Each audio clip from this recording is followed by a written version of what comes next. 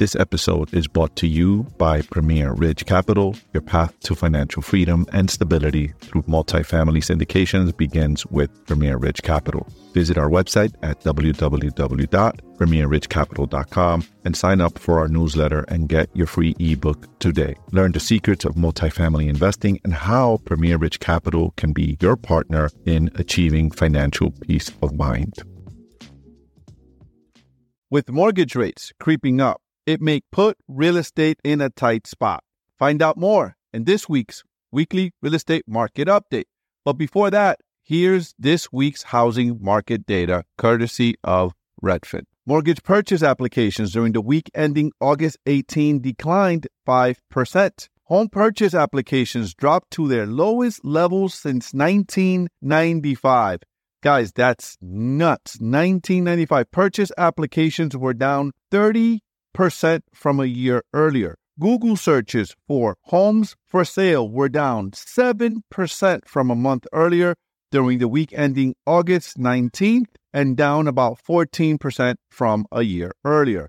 Builders are adding more bedrooms, reported Bloomberg. Of more than 1 million new single-family houses built in the U.S. last year, 48% contained at least 4 bedrooms, the highest share since the U.S. Census started keeping track in 1973.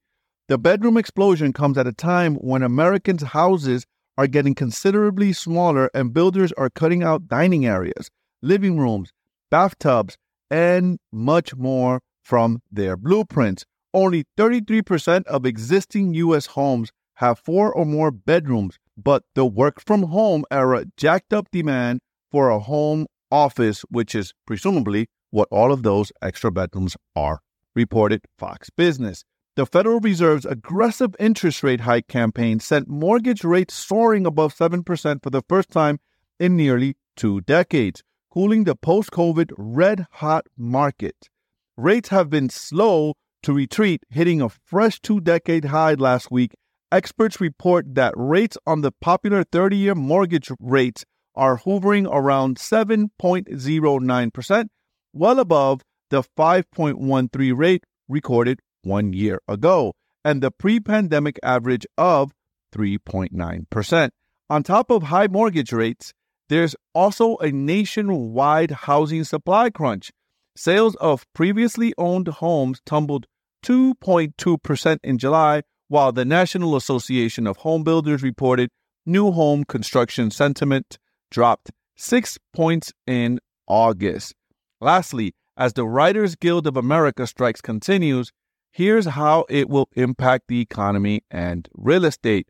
According to CNBC, the strikes don't impact just writers or actors. Halted productions impact all kinds of business, including companies that provide catering for productions, restaurants near studios, prop houses, set builders, dry cleaners, professional drivers, florists, and much more. People who hold entertainment jobs and entertainment-adjacent roles account for almost 20% of the LA area's income, says Lee Ohian, an economic professor at the University of California in Los Angeles. The economic impact is even bigger because average compensation in the industry is considerably higher, said Ohanian, than the average earner, he tells CNBC. That can have a big downstream effect if those workers pull back on their discretionary spending, especially for big purchases like buying a car or a home. A housing crunch could cause rent prices higher and cause lower earners to leave the state. Across the state, some 700,000 people are employed in entertainment jobs, or close to 5% of the California workforce. And this has been your weekly real estate market update. I'll see you guys next week. Peace out.